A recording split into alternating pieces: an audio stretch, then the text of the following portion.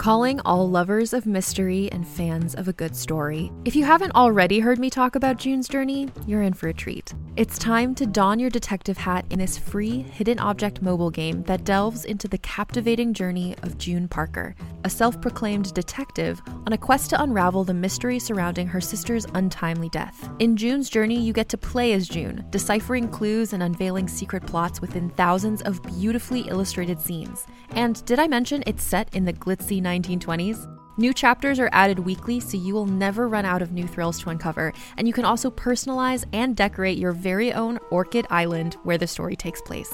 How sharp are your detective skills? Find out when you download June's Journey on your Android or iOS device, or play online via Facebook Games. Your detective journey awaits.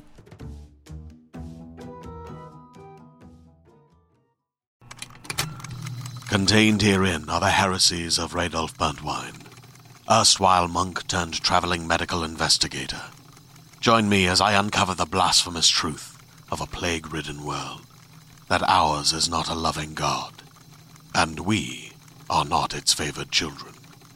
The heresies of Radolf Burntwine, coming January 2nd, wherever podcasts are available.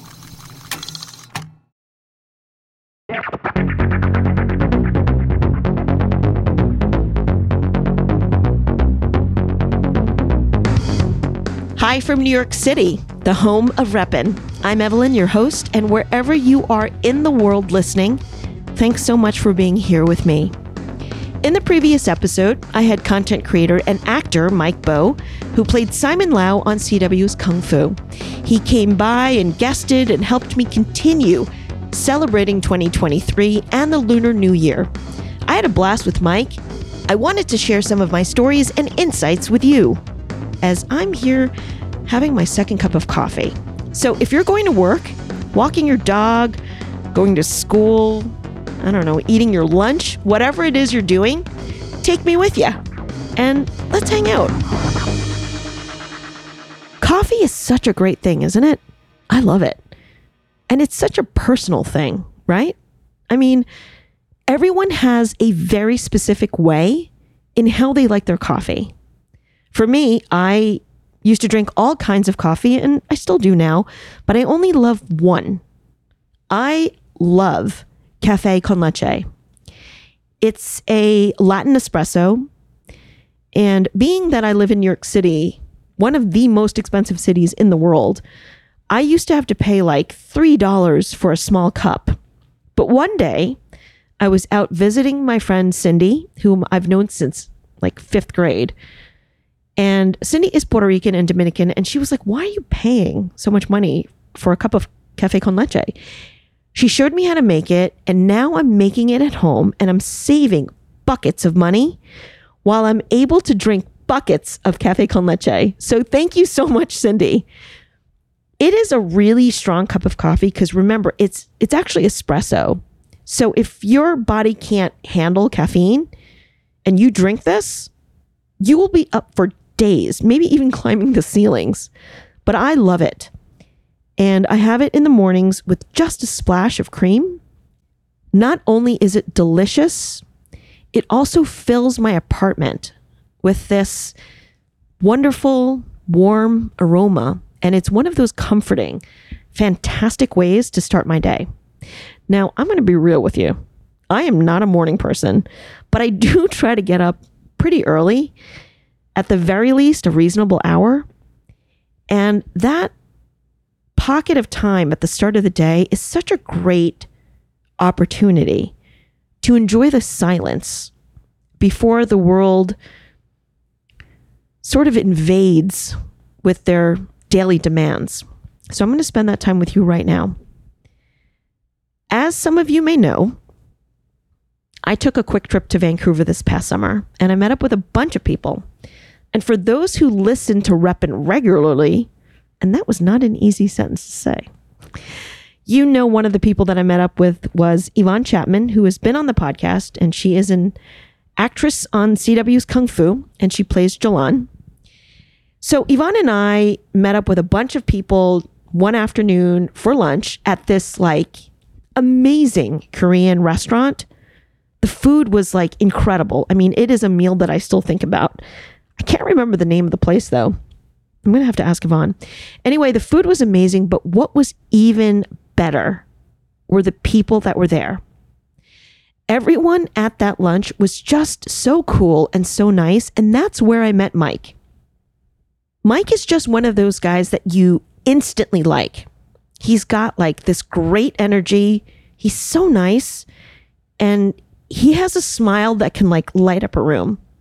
And throughout lunch, Mike was talking about being half Korean and half Chinese and, sharing some of his experiences. And I thought, I have to get him for my podcast, not just for his perspectives, but also, and more importantly, for his person. And I'll kind of get to that a little bit later. So in the show with Mike, I had mentioned that I could relate to both Mike and his parents. Mike, who is younger than me, grew up at a time where he had more diversity. And he grew up eating ham sandwiches and watching Disney shows, while his parents had the quote unquote strange foods and watched Korean dramas and introduced those things to Mike. In fact, let me play you this clip. Yeah, I'm third generation Asian American. So my great grandfather on my Chinese side came to America for the American dream. And that's my Chinese side. And I'm half Korean as well. So third generation, meaning, because a lot of people want to say third generation. They're like, oh, what does it mean? The third generation who came here or third generation who was born here? So third generation born here because my great grandfather came, then my grandfather was born here, then my dad was born here, and then I'm born here. So number 3. And they came to New York, and both sides, my Korean side and my Chinese side, that's where my parents met because they both grew up in Flushing, Queens, and are still there to this day. And they met in high school, but didn't date until after high school, but they've been best friends since high school. And I was, raised in New York my whole life. And they didn't really have as many Asian friends as I did because they were like some of the only Asians back in the 70s. So when I was growing up in New York, way more Asians, way more diverse, but they were kind of like first generation. They brought the kimbap to school for lunch. Right. And they talked about like the K-pop, J-dramas, and kitchen. So they were introducing it to me because my household, we had spaghetti, we had ham and cheese sandwiches. Okay. We grew up on Hocus Pocus, Disney Channel. So yeah, that's my life. Now, I connected to both of them equally because I grew up in one of the suburbs of New York City. And the suburbs of New York City is not anywhere near as diverse as the city itself, and certainly not at the point that I was growing up. So in my neighborhood, I was one of the very few Asians. My parents were immigrants. So in the mornings, they would be busy trying to get to work and would shuffle me off to school with my prized strawberry shortcake lunchbox. If you guys don't know what strawberry shortcake is, please go Google it while I go cry in the corner. But strawberry shortcake was a very popular cartoon character and toy at the time. So I had this like super dope like lunchbox with strawberry shortcake on it, obviously an American item. And in my lunchbox would be Chinese food. So as a kid, I'd go to lunch feeling good because of my lunchbox. But the second I opened it, obviously Chinese food looks and smells different from, a turkey sandwich or a peanut butter and jelly sandwich. And I remember those were some of the moments that separated me. And also, I was introduced to Chinese dramas and television shows when my parents brought them home to watch.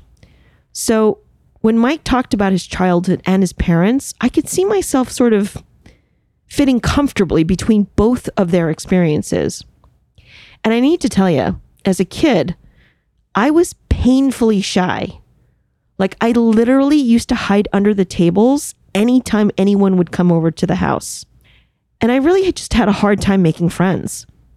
And I think to this day, at my very core, I'm a shy introvert. A lot of people that have known me since I was a kid are literally shocked that I'm a working television producer in entertainment. A kid who used to hide under the tables is now a producer in entertainment.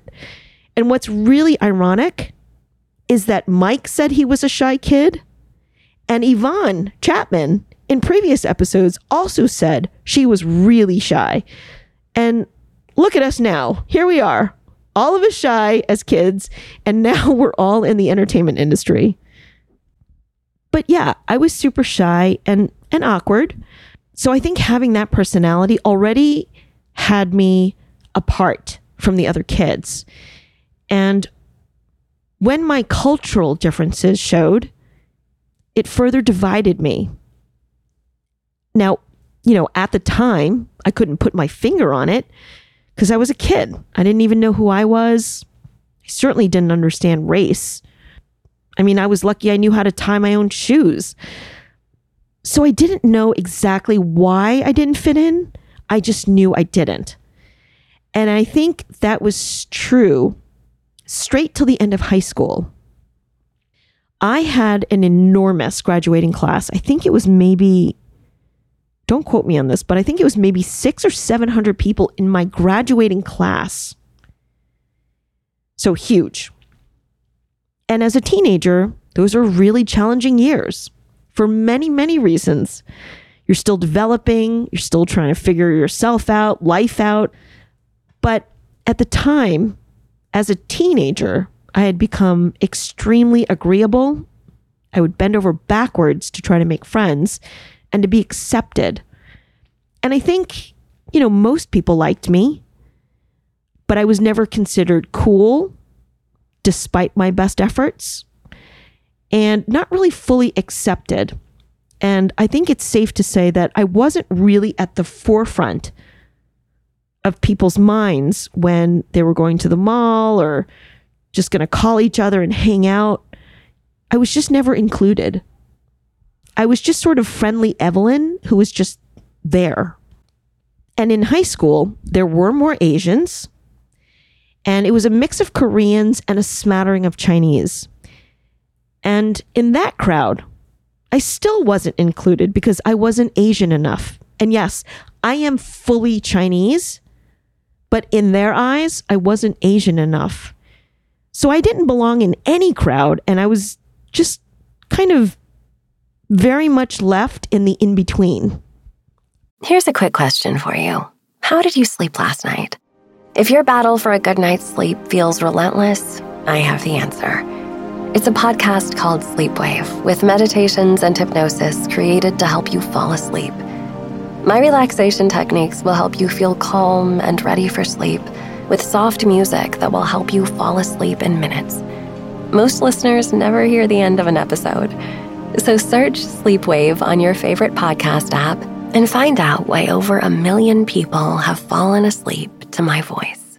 Hey there, it's Rachel Ballinger, and I am thrilled to invite you to Rachel Uncensored, my podcast where I get real with my friends and celebrity guests, where we talk about all sorts of topics. From personal stories to hot-button issues, we cover it all. New episodes drop every Wednesday, so make sure you tune in on Apple Podcasts, Spotify, or wherever you listen to podcasts. Trust me, you won't want to miss out on the fun and candid conversations we have here on Rachel Uncensored.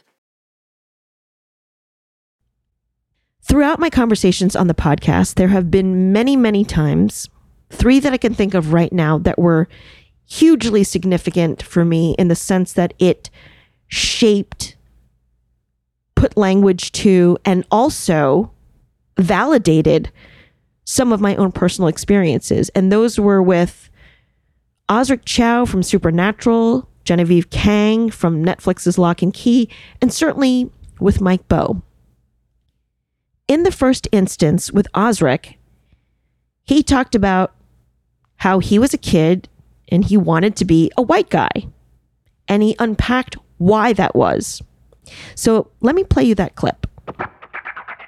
At one point, somewhere in my teens, I recognized that all of the things that I was wishing for, essentially, like I was just wishing to be a white guy. And it was such a weird thing to like kind of realize. And I never noticed how weird it was, but I'm like, man, like since I was a kid, I always just wanted to be some white dude. And it's because, all of the coolest people that I saw growing up are all white people or white characters. Even in the cartoons, even like Dragon Ball, which is a Japanese anime, like, Super Saiyan, if you know the Chinese of it, it's a super Westerner. So that idea of being white, meaning being superior, was just like ingrained in my head from an early age. This conversation with Osric was hugely significant to me because it made me think of something that I hadn't thought about really ever. And it was literally the first time in my life where I had mentioned that I had asked my mom for a nose job because I did not like my nose.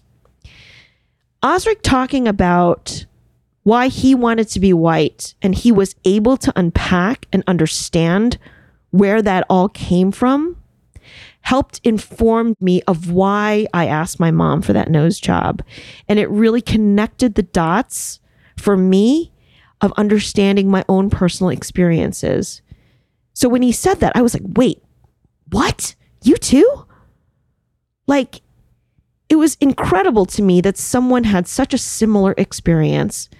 And I never really acknowledged it on any level, really. And I never even thought to unpack it. But when Osric was talking about it, it really hit me like a ton of bricks. The second instance was with Genevieve Kang. Genevieve is an incredibly talented actress. She's half Portuguese and half Chinese. And she talked about, quote unquote, rejecting her Asian side, feeling not enough, and also wanting to be a white girl with blonde hair and blue eyes. And I'll play you this clip.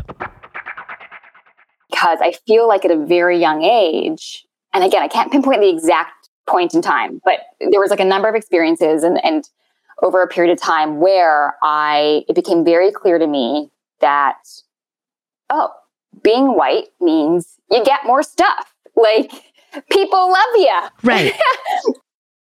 You're accepted, you're loved, you belong, you're more desirable. Yeah, that seems like a pretty good deal to me. So right.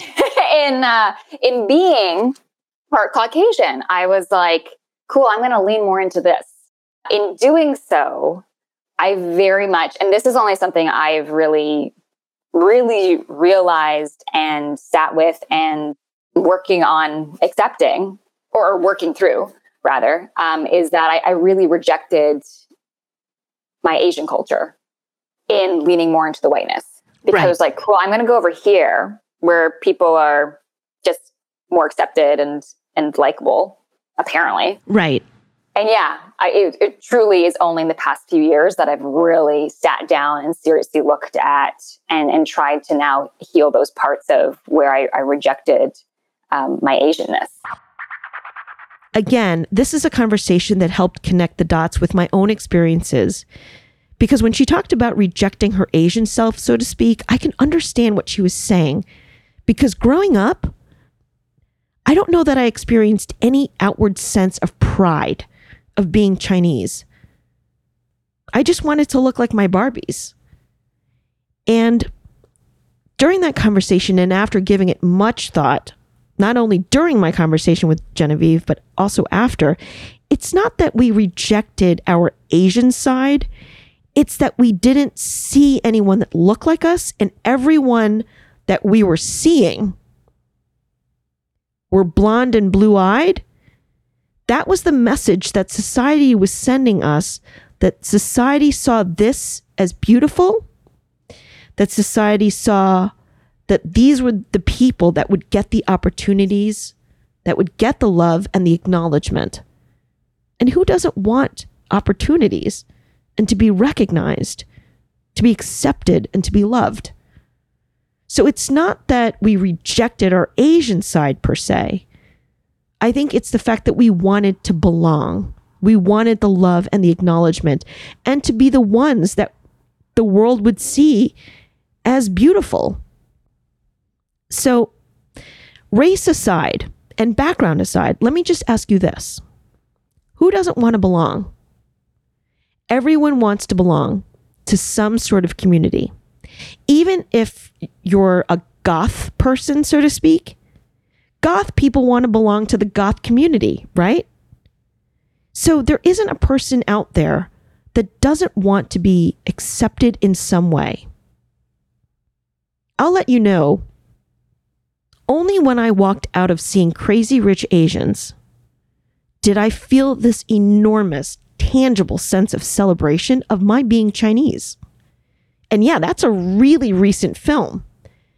And it's because I saw this wonderful rom-com that really could have been done with anyone of any race, but it just happened to feature Asians who were stunning, contemporary.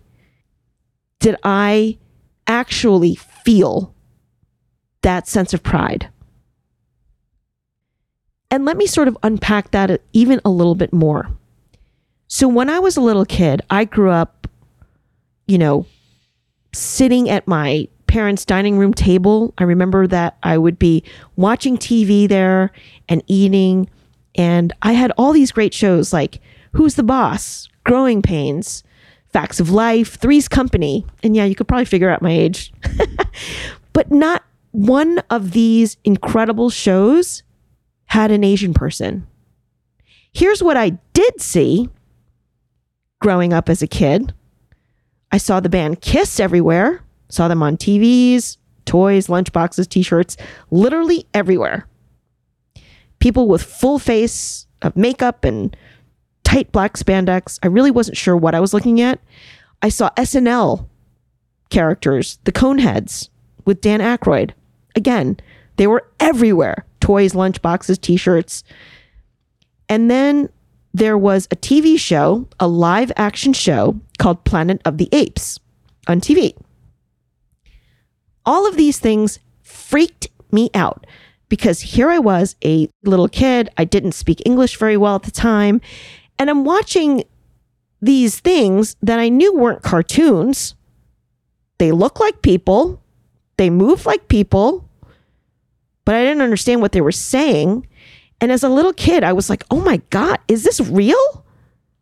So let's just break this down for just a second. So I saw people who look like apes talking, people in makeup, like full face, right? Kiss. Then I saw Dan Aykroyd as the Coneheads speaking. So I saw all of this, but I didn't see any Asians. And what very little Asian representation I did see were these completely offensive caricatures. So going back to what Mike said, when he took things a step further and he said that what he was seeing on screens, though there were more Asians on screen when he was growing up, they were still being portrayed as undesirable outcasts. And that he didn't want to be like that. In fact, let me play this clip. It's really important.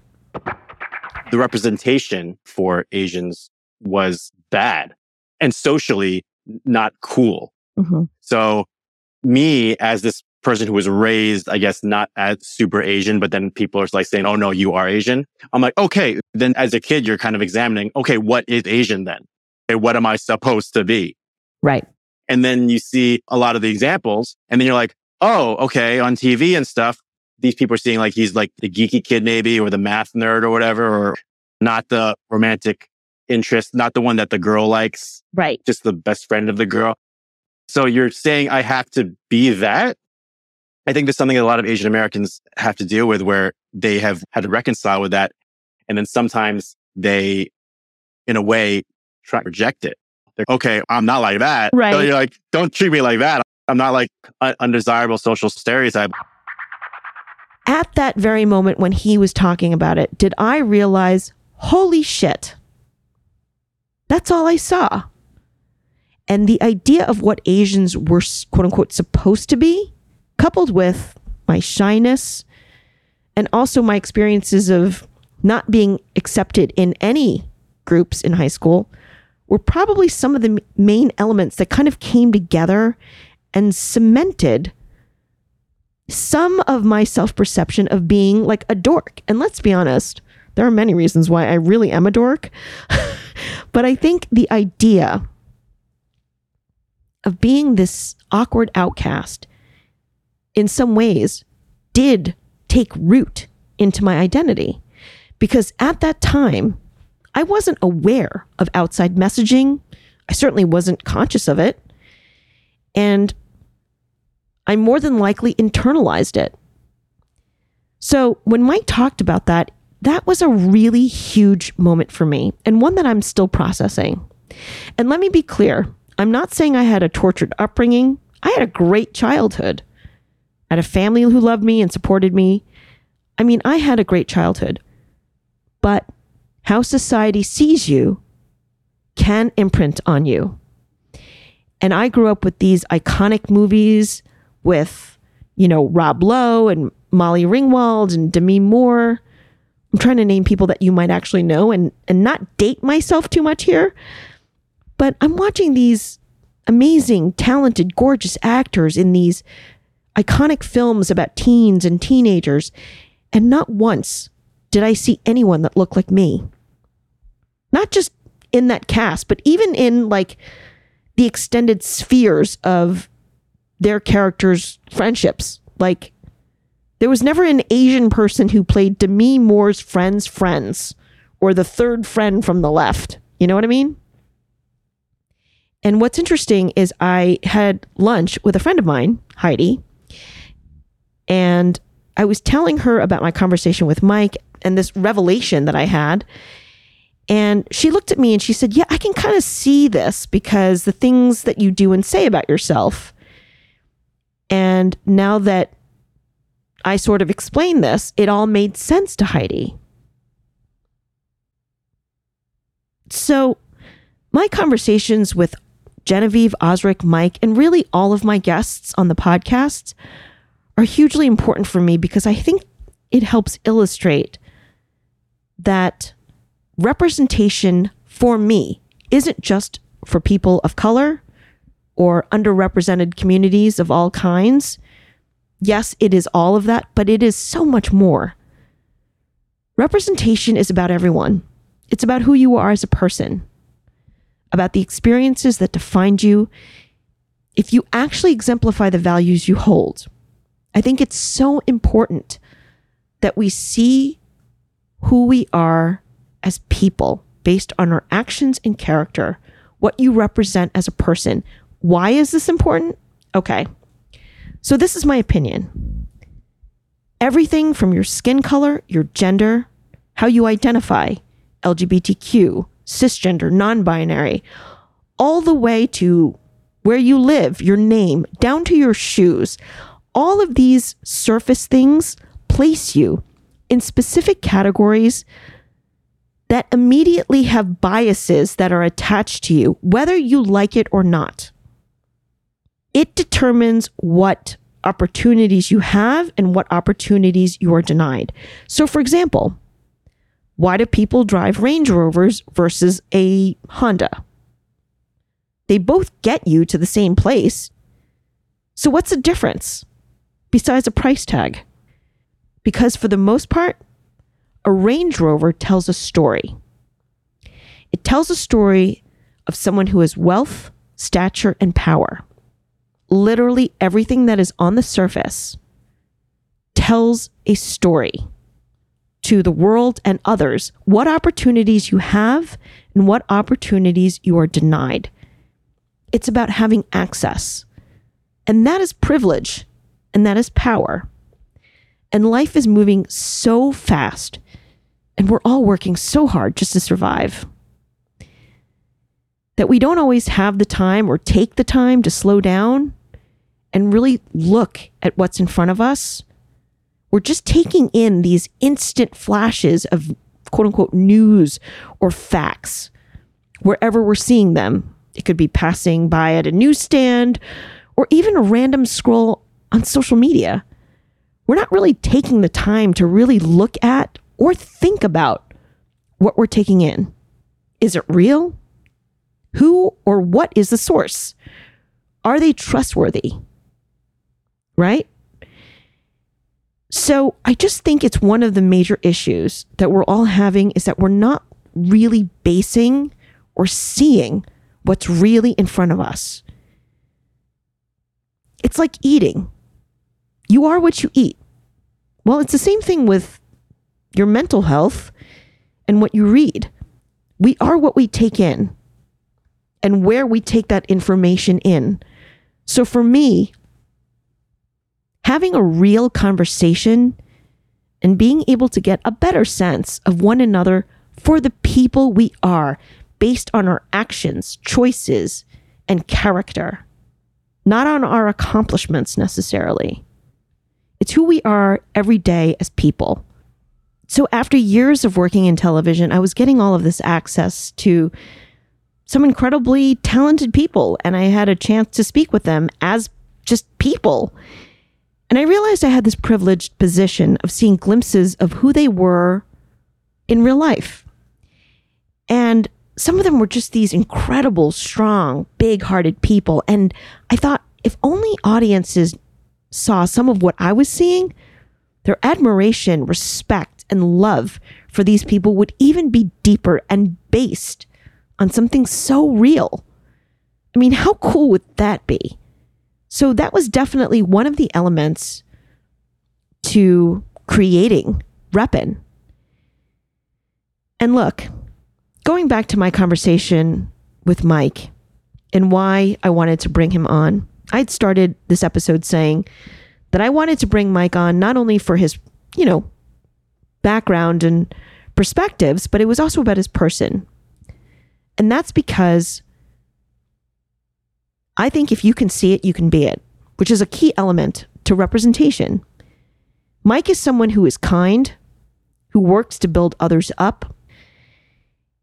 And despite the challenges and the odds that were against him to be an actor, an Asian actor in America, he did it. He pursued his dreams. And with each one of my guests, yes, they are all notable people and have incredible accomplishments. But I don't need to reestablish that. Let's take a look at who they are, how they became that way, how they live every single day. And with each person, they have overcome various obstacles, traumas even in some cases. They have wrestled with their own self-doubt and fear, wrestled with other people's expectations, and they have pursued their dreams. With grit, with hope, with heart, with courage. That's the community that I want to build. And that, to me, is the incredible value of representation. It's not just about what you look like. It's about what you do every single day. And it's about leading by example. And all of my guests lead by example. So I hope some of those elements are coming through in the podcast, and that you're enjoying the show, and that you do continue to find hope, inspiration, a pop of positivity in your life, in your day-to-day, in a world that can be very complicated and difficult. That you do see the people that are overcoming all the hardships and still processing a lot of it sometimes, but they're doing it. And if they can do it, you can do it. So that is it for now. This show, again, is an absolute labor of love. It is created and produced for you. So I encourage you to join the community, and I encourage you to join the conversation. And the best way that you can support this podcast is by downloading, retweeting, subscribing, and sharing. Because like I said, the more people that hear it and see it, they know that they can be it too. Nelson, please give me the music. Thanks again to Mike Bowe for coming to guest, for sharing his stories, and for the impact he's made on me. Definitely go follow him. I'll have his social links for you in the episode description. And thank you, the listeners, for spending time with me. I really hope you enjoy the series, that you find it entertaining, inspiring, and empowering. There's a lot of good in the world, so let's celebrate it and join the conversation. I want to hear from you. Let me know your thoughts, reflections. Reppin' is a community that I want you to be a part of. Together, we can build a community that is about hope, positivity, strength, love, equality, understanding, and so much more. I want to contribute positively, and I want to do it with you. So the best way you can join is to simply subscribe, share, and download the episodes. Hope, goodness, compassion, and the power to build one another up It's all free, so help me spread it around. Next up, I'm hanging out with model and actor Ludi Lin. You know him from Aquaman, Power Rangers, Mortal Kombat, and he was most recently Kerwin Tan on CW's Kung Fu. I think a lot of times when someone strips you of an opportunity, they inadvertently push you into another direction that opens some more opportunities. I think one of the reasons I always vie and root for the underdog is that when I come into a new place and I get bullied or seen as an outlier, or the opportunity to surround myself with a supportive and easygoing group of friends without any fighting was taken away. So then what I was left with was to fight for the underdogs that were outcasted just like me. Hello everybody, I'm Ludi Lin, and I'm coming to Reppin'. I had such a great conversation with Ludi. You're going to definitely want to hear that. Don't forget, go check out my YouTube page and my Instagram, because on the 2 different platforms, you'll see exclusive clips that are only on YouTube and different shareable content on my Instagram, which is Reppin_podcast. To Nelson and Gracie, who continue to ride shotgun with me, thank you. Reppin' is a Suburban Outlaw Productions. Until next time, stand up and represent.